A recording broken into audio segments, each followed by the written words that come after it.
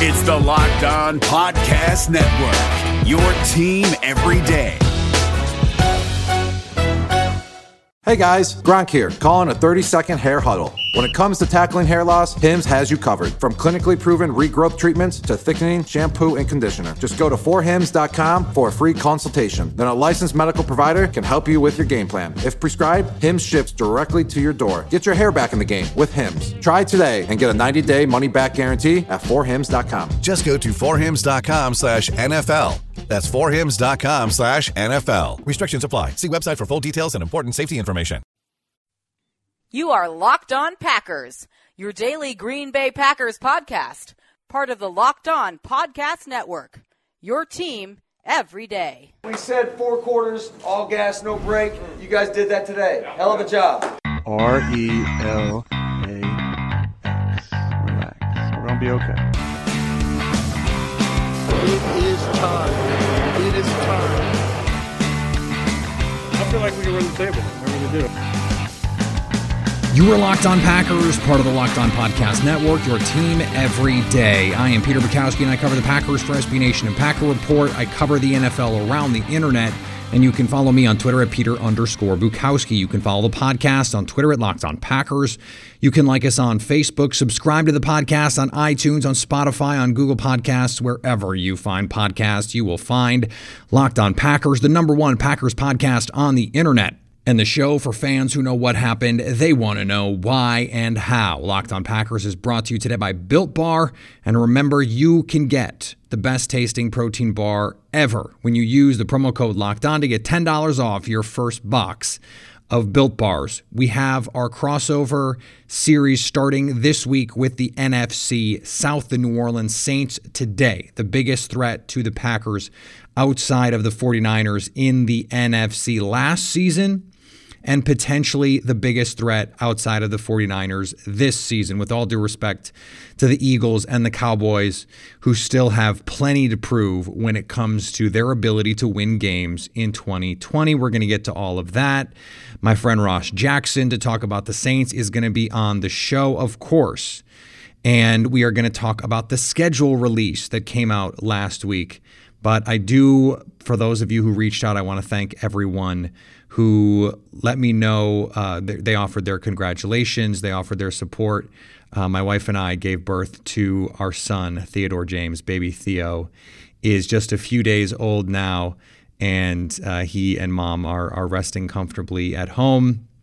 Are we sleeping a lot? No, but we are doing great. And I would just, again, want to thank everyone who reached out and offered their support, even some Bears fans.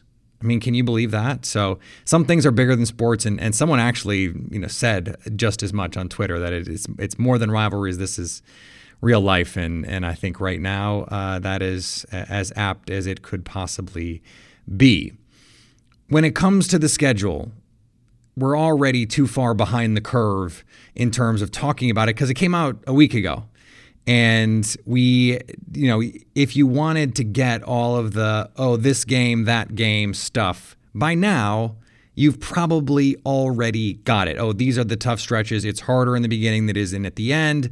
There's that stretch, after the bye week where it's a bunch of NFC playoff teams, and the Packers are going to have a tough time getting a lot of wins in those stretches. All of that is true.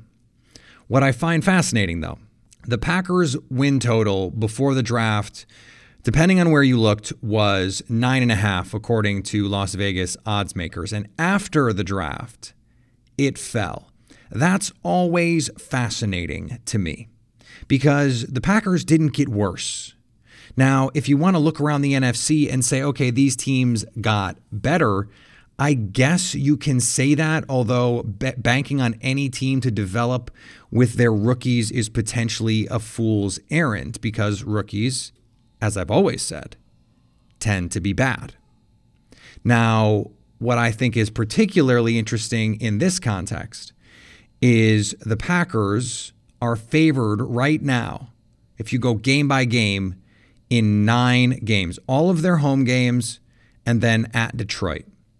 They're also a pick at Chicago and a pick at Houston, which implies that Las Vegas thinks the Packers are better than those teams. They get the extra points for being the home team. Now, this raises interesting questions about how Vegas views fans not in seats.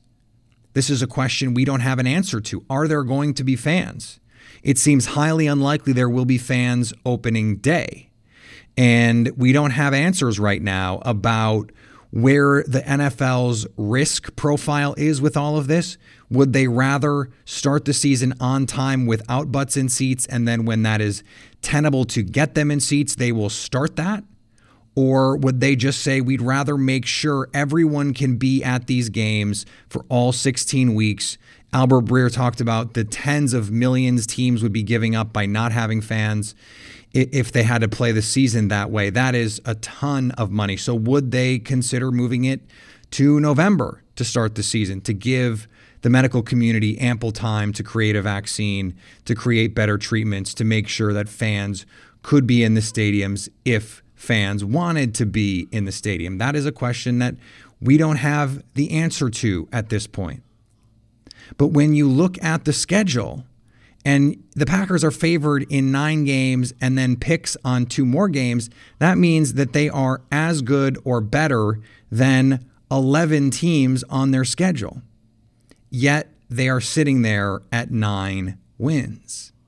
That says to me that the Packers, with a normal season, are a 9 or a 10 win team. With some bad luck, they're a 7 or an 8 win team. And with some good luck, they're an 11 or a 12 win team. We have to think that there's going to be some regression in these close game numbers. That is to be expected. This winning ugly is something that, I have always thought is overstated, but at the same time, they won some games late that they probably just will not win in 2020. Luck says it probably won't happen. There's also just this fact that the schedule's tougher. And it's not that they played necessarily a super soft schedule last year, although they got some breaks. You get to play David Blau instead of Matthew Stafford, and that helps. And no, they didn't have a tough schedule last year. This year, they've got the NFC South, and that's going to be a challenge. They've got the AFC South, and that's going to be a challenge. There are legitimate playoff contenders in all of those divisions. Plus, you got to play the first place schedule, which means you have to go to San Francisco and play those kinds of games in addition to the games in your division. Detroit is going to be better. Chicago is going to be better. Minnesota is going to be worse, but is that going to make up for those little differences, those marginal differences where, a game that swung your way because of a bounce here or a bounce there, a call here or a call there? Those bounces, those lucky things, and I know fans push back on this idea that it's luck. A lot of it is just luck.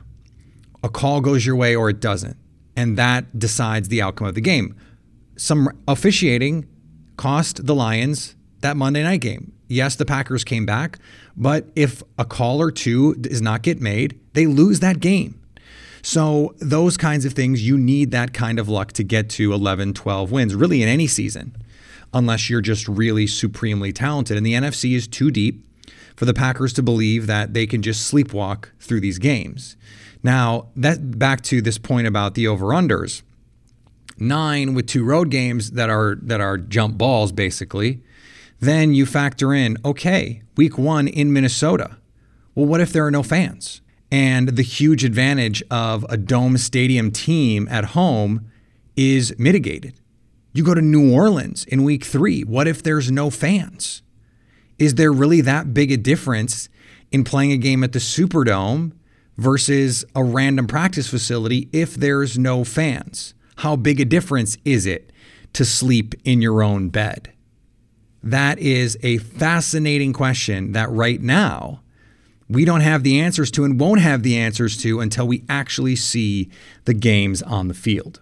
Built Bar is the best tasting protein bar ever.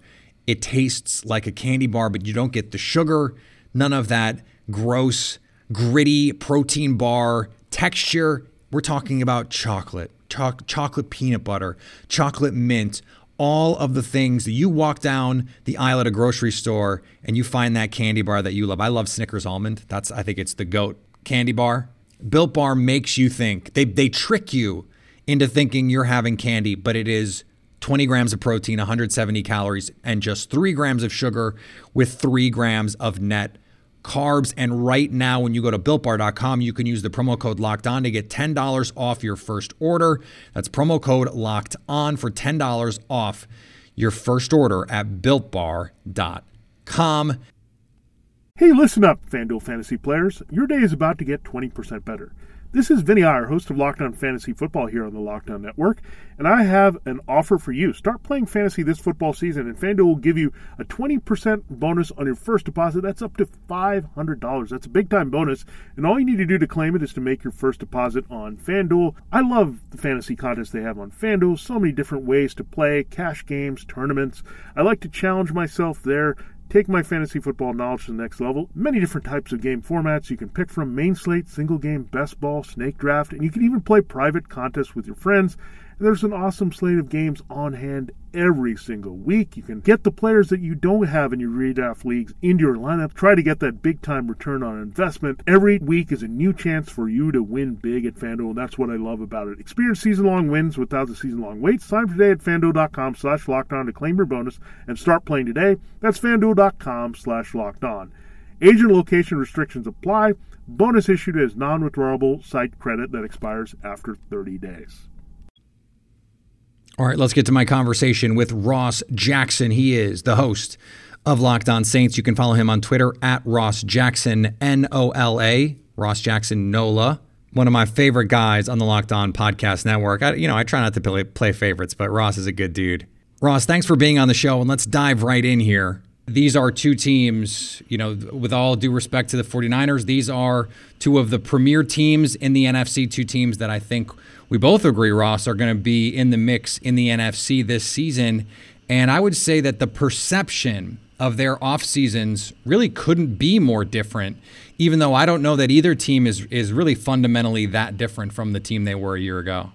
Yeah, absolutely, Peter. I completely agree. And I love the point that you make too, is that these are two teams that, yeah, they're going to meet in the regular season, but they're both deeply entrenched in the postseason conversation for 2020 already. So there's a potential of these teams meeting even further down the line as well. And we'll see what the difference between those rosters are by the time that we get there. But these are certainly two of the premier squads in the NFC, and both of these teams very much in the thick of that conversation for deep postseason runs. So a lot of fun. And it's been a fun offseason for both of these teams too. And like you mentioned, sort of in different ways or sort of in their own way, but not a ton of changeover, but the changeover that's been around is certainly noteworthy, I guess I'll say. Yeah, for sure. I mean, the Packers for a little bit more, I was going to say salacious. That's not quite right, but a little bit more sensational reasons. And the Saints, just because the Saints are going to be really good again. And I think there are similar questions with Drew Brees. How much longer is he going to play? They now have approximately 16 backup quarterbacks in New Orleans. I think they have as many backup QBs as the Bears have tight ends. And they're pushing their chips in. The Packers maybe didn't do that. Yeah, a little bit of an interesting thing, particularly when it came to that draft and the selection of Jordan Love. I mean, of course, over for the Saints, there was a lot of conversation about Jordan Love potentially being an option for New Orleans as the heir apparent. They had interest in him, reportedly. Yeah, they spent a lot of time with him over the offseason or during pre-draft meetings and everything, but eventually passed on him to add to the offensive line to sort of give a little bit more help right now to Drew Brees. And then, of course, in the future, whether it be Taysom Hill or the newest New Orleans Saint, can't believe I'm actually I get to say this, but the newest New Orleans Saint, Jameis Winston, which is another huge talking point in terms of what's going on in the Saints land right now. Because if you would have told me a couple years ago that the Saints would be losing Teddy Bridgewater in free agency to the Carolina Panthers only to add Jameis Winston as a third-string quarterback on a $1.1 million contract, I don't know if I would have believed you, Peter. I'm not sure I would have believed that. And that Taysom Hill is making approximately 10 times what Jameis is going to get in 2020. Yes, exactly right. Exactly. If I'd have told you that, you'd have had me committed. You'd have called somebody. No, exactly. Yeah, he's on a 2-year, $21 million contract, but $8 million guaranteed per year at 16 total in terms of his guarantees. And, you can look at that and look at the fact that Teddy Bridgewater was paid last year at 7.25, one of the highest paid, if not the highest paid, I believe, backup in the NFL at the time. And now all of a sudden you've got Taysom Hill holding that reign. And a lot of that comes down to what his responsibilities are, of course, as a backup quarterback, but also how he contributes all on the offensive side. So a lot of options for the Saints there. And curious to know from you, is there an option to get Jordan Love involved in the Taysom Hill? No, I'm just kidding. I'm joking. But it seems that everybody, Matt LaFleur was actually asked about that in the press conference. Really? He was asked, could you see, he said, I haven't even thought about it. But he certainly didn't close the door on it. I would be shocked if the Packers did something like that. But at the same time, who knows? I was shocked they picked Jordan Love. So I feel like I'm flying blind on this a little bit. There's a 100% chance we see the Eagles use Jalen Hurts like Taysom Hill, right? And exactly, we know the Saints are going to use Taysom Hill the way that the Saints use Taysom Hill. Here's a fun one. Are we going to see a 3 QB set? Are we going to see quarterback 11 personnel on the field for the Saints in 2020? I'm curious about that. They've got 3 different quarterbacks now that they can, or really 4 different quarterbacks, honestly, if you consider Tommy Stevens, who they traded back into the draft, right, to take in the 7th round, who also essentially was maybe, I guess you could say, the catalyst for what became the Taysom Hill position, because it was actually developed with Joe Brady at Penn State with Tommy Stevens, and then brought to New Orleans with Joe Brady. And then Joe Brady, of course, is very close to signing Tommy Stevens in undrafted free agency. And the Saints said, no, buddy. And then they traded back into the draft to select him, which was just another, you could just kind of add that. You could kind of check that into the long list of petty Sean Payton moves. But certainly very, very interesting to see exactly how the Saints are going to use these guys. I mean, will Tommy Stevens even be on the roster at that point? But will there be a time to where we see a Jameis Winston, Drew Brees, Taysom Hill type of a lineup? I'm going to say no for now, but as you mentioned before, we've certainly been surprised by both of these teams in the past. Well, if we really want to get crazy, Emmanuel Sanders threw a pass as a member of the 49ers against New Orleans in New Orleans. So that's right. I mean, they could put a bunch of guys on the field who could all throw a pass. It's kind of like the nerd analytics wet dream of what you can do on the field, and just say, and look, there's no question Sean Payton is burning the midnight oil trying to figure out ways to do this, because that's just who he is. That's the kind of coach he is. It's exciting to him to think about this kind of stuff, and that's the kind of coach you want. I think a lot of Packer fans for a long time have been jealous of what Sean Payton has brought to Drew Brees, because the feeling, at least, is that Mike McCarthy never did that for Aaron Rodgers, and if he had, he'd still be in Green Bay probably. Yeah, absolutely. No, I completely agree. I mean, we saw a little bit, or we've seen over the years, sort of a lot of information coming from Green Bay and coming from, beat writers and everything around that surround, and of course all the great work that you've done as well all over in terms of, how do we build around Aaron Rodgers? And Aaron Rodgers was on the Pat McAfee show talking about it'd be great if they drafted some skill position players and things like that. And, they got A.J. Dillon, which I think really tips the hat towards where it is that front office led. But do you feel like they still haven't, to this point, really continued to build around Aaron Rodgers, or do you see that changing with Matt LaFleur in the building? I think the how is different. It's not the what, because they're still building around Aaron Rodgers. I mean, they didn't take a defensive player in this draft until the 5th round. Right. And then the 4th round pick is used to move up to get Jordan Love. So, no, the Love pick is not meant to bolster Aaron Rodgers, but it certainly is aimed at bolstering the offense in the long term. When Matt LaFleur says, and he's been saying this since day one, since they hired him in Green Bay, he believes that the running game and then the ability to play action pass makes a quarterback's life easier. And we know that second part is true with play action, because play action has consistently, over the last decade plus, been the most efficient play in football. So we know that, we don't have to get into the minutia of do you have to have a good run game to have a good play action game. But I think when the Packers do a thing like add A.J. Dillon and Josiah DeGuara as versatile big pieces who can be a factor in the run game and the passing game, that is aimed at bolstering the offense with Aaron Rodgers. Not that they're going to suddenly be some team that only throws it 45% of the time because that's how they want to play. I think a lot of the reporting, or what I would consider more speculating about what the Packers' plan is wrong. It's more about wanting to be able to play more like the 49ers, where you can put 11 personnel on the field, or you can put 12 personnel on the field. You can put 22 personnel on the field. I was just watching Packers Washington, and they had 3 tight ends on the field, a bunch, right. And they did some really fun, interesting stuff with it. They want to be able to throw from big personnel, and last year they couldn't because Jimmy Graham, not very good anymore. Sorry, man. I know. Well, and rest in the most piece to the Bears offense now. Right. But when you look at what the 49ers can do, and you guys saw it firsthand in New Orleans, their ability to play big and still throw because they have George Kittle and Kyle Juszczyk on the field, the Packers couldn't do that last year.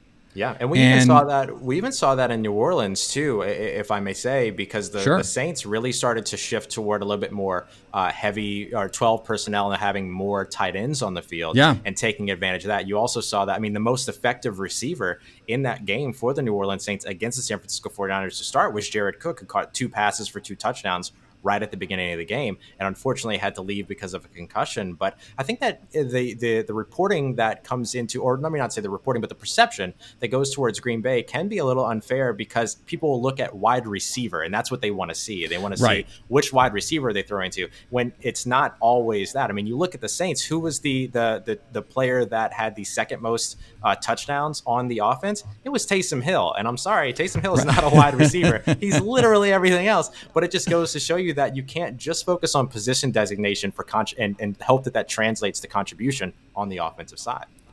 Yeah, no question. And I think the Saints are also a great example of protecting a late stage quarterback with a run game. I mean, think of how things changed for New Orleans a few years ago. They get Mark Ingram to pair with Alvin Kamara, and everything changed for them. And having, bringing in Marshawn Lattimore and having some of those defensive players pop too, that obviously helps. Certainly. But it made it so much easier for them to protect Breeze. He didn't have to take as many hits. You can go more play action. You don't have to play shotgun 4 receiver sets anymore. You can play from big personnel and take advantage. I mean, no one outside of maybe Bill Belichick and Josh McDaniels would rather scheme up some sort of play-action shot play for the third fullback on your team than Sean Payton, right? It's just like it's what he gets off on, and so that transition for them, and the Patriots did it too. I mean, James Devlin is the most famous fullback since John Kuhn because the Patriots found ways to use him effectively. I mean, I can name so many big, slow white dudes to have played for the Saints over the last 5 years, specifically because Sean Payton likes to find ways to get those guys the ball. Yeah, absolutely. I mean, you saw them with Zach Line last year run a fullback option with Taysom Hill. Right. They'll do anything. They will literally do anything. And I think that, it's one of the reasons why I was a big fan of Josiah DeGuara coming into this draft anyway. He's classified a little bit more. I think a lot of people talk about him as an H-back, but and there's some truth to that, but he is a very good pass catcher as well. He can operate as a tight end. He can operate as a just sort of a true Y guy, if you will, but also operate out of the backfield as well. And I think that he gives you a lot of athleticism at that position, whichever position you choose to that they choose to deploy him in. That gives them some of those options. How do you feel? We were talking a little bit about the Alvin Kamara and Mark Ingram sort of duo. I know it's not entirely comparable, but I'm just curious. What's the feeling right now in terms of the load share between Aaron Jones and A.J. Dillon, and how that might play into the favor of this Packers offense? Well, I think what A.J. Dillon allows you to do is, Matt LaFleur at the Combine this year said they need to find a third running back that they believe in. Clearly, that's not Dexter Williams, at least right now. I still really like the talent for Dexter Williams, and talent has never been a question for him. It's always been the mental side, the maturity questions. And you'd really hope someone as talented as him could have the light bulb go on for him. But A.J. Dillon, Jamal Williams is in the last year of his deal too. He was a very effective player for the Packers last year. Can pass protect. He's better in the passing game than I think he gets credit for, just as a screen game. And this is the point that I've been trying to make about A.J. Dillon. Jamal Williams was a very productive player for the Packers last year in the passing game without ever splitting out and running routes, because you can do it in the screen game, you can do it on swing passes, you can do it on checkdowns. When you are someone as big and physical and as athletic as A.J. Dillon is, just get him the ball. Right. I don't think he has to be able to split out wide and do the things that Alvin Kamara can do, because Aaron Jones can do those things.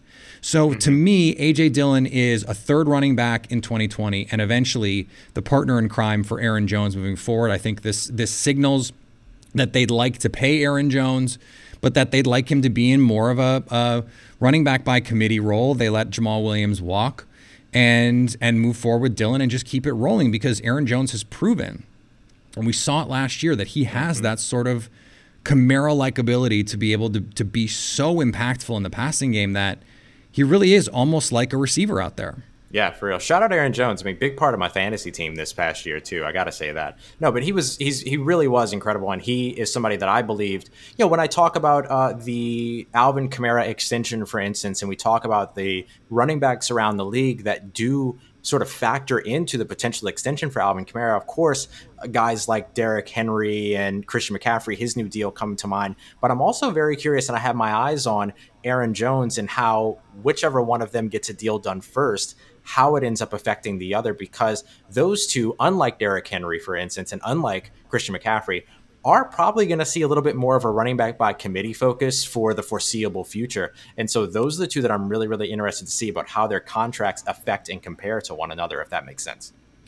Yeah, absolutely. And I actually used the Kamara the comparison with him the other day, because I said, look, I don't think it's a coincidence that the time where he was being asked to shoulder a little bit more of the load ended up in injury.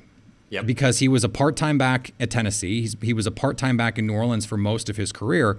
What you want to do with someone like that is you want to have a hammer, and you want Kamara to be this slasher.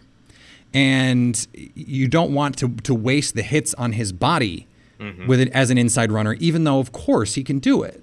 So I think that is the same sort of idea for the Packers with A.J. Dillon, the getting that hammer back to allow Aaron Jones to do more of those things in the passing game that make him so potent and make him so unique. And that is where Kamara is at his best as well.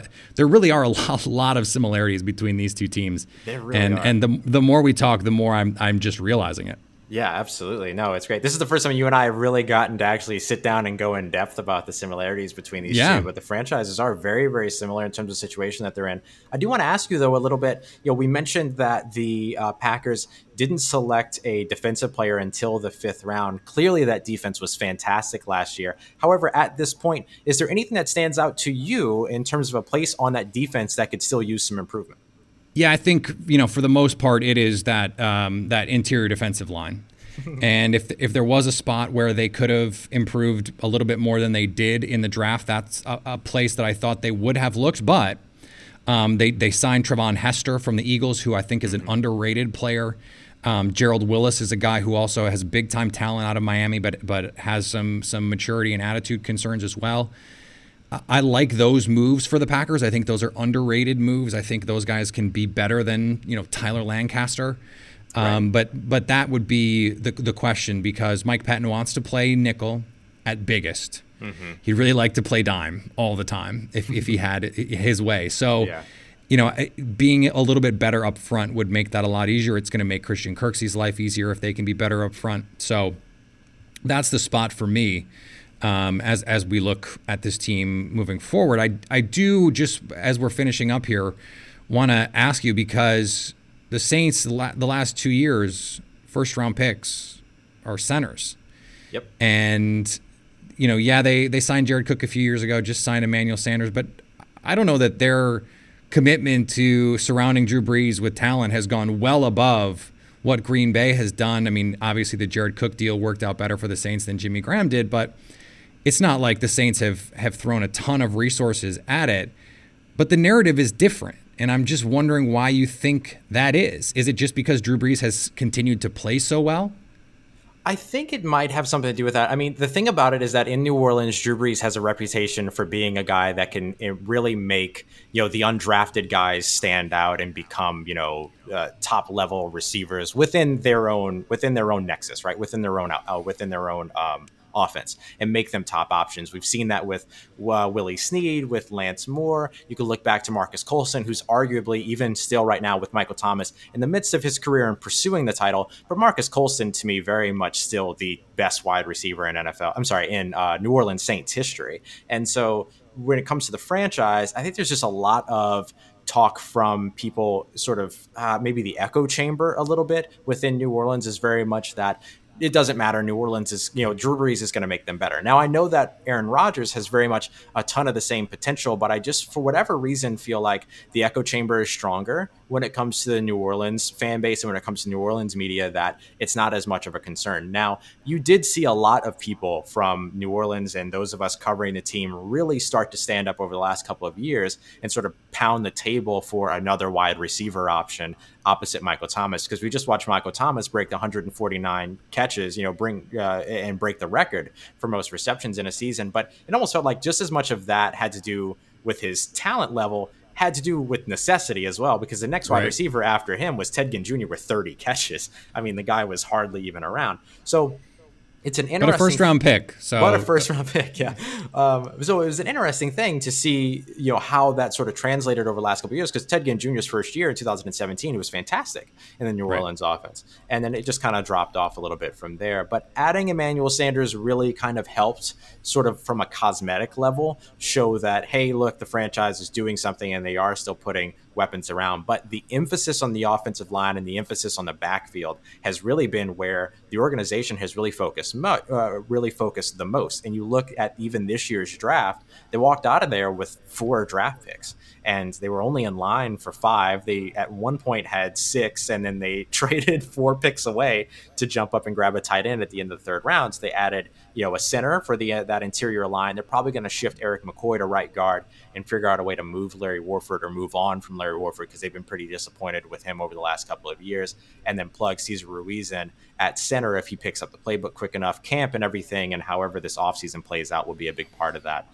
And then they bring in Zach Bond in the 3rd round, and then jump back into the 3rd round to grab another offensive weapon in Adam Troutman, but he's coming in as a rookie tight end. So what's his impact really going to be his rookie season? Because rookie tight ends don't often pop off the page. Certainly there are exceptions, but for the most part, they're not the guys that jump in and then have an immediate impact, although they feel pretty confident in him. So I agree, actually, that the Saints, in terms of the wide receiver position, haven't put a ton of options around Drew Brees over the last couple of years outside of Michael Thomas, but the narrative has been very different, because I think people see the running backs. They see Latavius Murray, they see Alvin Kamara, they see Jared Cook getting signed. And then it does help, too, that they have Michael Thomas, who sort of helps from a cosmetic level make things a little bit, I guess, more palatable. But I think the big addition of Emmanuel Sanders is something that's going to help to sort of calm the narrative a little bit. But we'll see, because I still feel like the Saints need some more firepower at that wide receiver position, even behind Emmanuel Sanders, and certainly after Emmanuel Sanders moving forward. Well, and not the least of which is because Sanders struggled to stay healthy the last few years and was really not particularly impactful in San Francisco outside of opportunities that were created mostly thanks to guys like Deebo Samuel and George Kittle. So I have suspected the last few years that he's been a touch overrated, although the Packers did try and sign him. So I think that's relevant here too. Ross, we could do this, I mean, almost literally all day. And because we don't have anything else to do, we might. But we want to be respectful of everyone's time. So this has been great. And I hope we do actually get NFL football. I hope we get Packers Saints. Hey, let's do it twice. What do you say? Yeah, absolutely. And we'll get to do this a couple more times in 2020. Yeah, I'm very much looking forward to it. Pleasure to finally get the chance to sit down and talk with you. Look forward to doing it again soon. Appreciate all the work and everything you do. I'll learn a ton listening into your show. So thanks, I appreciate man. all the great work, man. Thank you for taking the time to chat with me today. You're the best, Ross. I appreciate it. Absolutely, man. Before we finish up, I want to let you know that if you're looking to make an impact, there's no better place to do it than the U.S. Army. Whether your goal is to fight and cure diseases, develop technologies, or seek adventure across the globe, the Army is where you can do all of that and so much more. The Army is a team of 1 million individuals working together to take on the most complex problems in the nation and the world, and to win. Ask yourself, what's your warrior? And text ALPL to 462-769 to find out. That's ALPL to 462-769. David Harrison here, the Locked On Washington Football Team podcast, celebrating with you a 21 grain salute to a less boring sandwich thanks to Dave's Killer Bread. I don't know about you guys, but when I eat pizza, I eat it for the toppings, not the crust. And when I eat a sandwich, it's for what's inside the bread, not for the bread. But when I throw a sandwich on 21 whole grains and seeds, thin sliced bread from Dave's Killer Bread, it is the epitome of addition by subtraction. That thin sliced bread lets me focus on what's inside the sandwich, but also adds to the sandwich with killer taste, killer texture, killer nutrition, a subtle sweetness, and a seed-coated crust. Dave's Killer Bread is America's #1 organic bread for a reason. It tastes so stinking good. Dave's Killer Bread is made with the highest quality organic and non-GMO ingredients and is power-packed with whole grains, fiber, and protein. Visit daveskillerbread.com to learn more and look for Dave's Killer Bread in the bread aisle of your local grocery store. All right, I want to thank Ross Jackson again for joining the show. A lot more fun to get to in these crossovers the rest of the week. Tomorrow, we have the Atlanta Falcons' Aaron Freeman on the show to talk about an offense loaded with first-round picks and whether or not their defense is good enough to carry them into the playoffs. The Packers and the Falcons have surely had a lot of fun battles over the years, and this could be another one this season. Of course, all of the uncertainty around the NFL still going to be in the mix.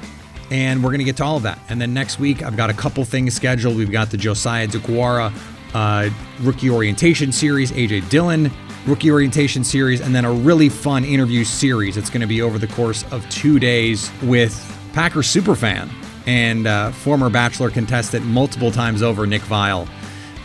He is really fun to talk Packers with because he is as passionate and knowledgeable as any fan. So he is a great time, and we'll get to that conversation next week. So a lot to get to here over the next few weeks. Of course, we will be breaking down news as we can get to it, especially, teams like the NBA are trying to make moves, trying to figure out how to deal with the current climate medically to make sure fans and players and coaches and all of the staff can be safe. Obviously, we want everyone to be safe in these uncertain times. Remember, you can follow me on Twitter at Peter_Bukowski. Follow the podcast on Twitter at Locked On Packers. Like us on Facebook. Subscribe to the podcast, iTunes, Spotify, Google Podcasts, wherever you find podcasts. You will find Locked On Packers. And anytime you want to hit us up on the Locked On Packers fan hotline, you can do that, 920-341-3775, to stay Locked On Packers.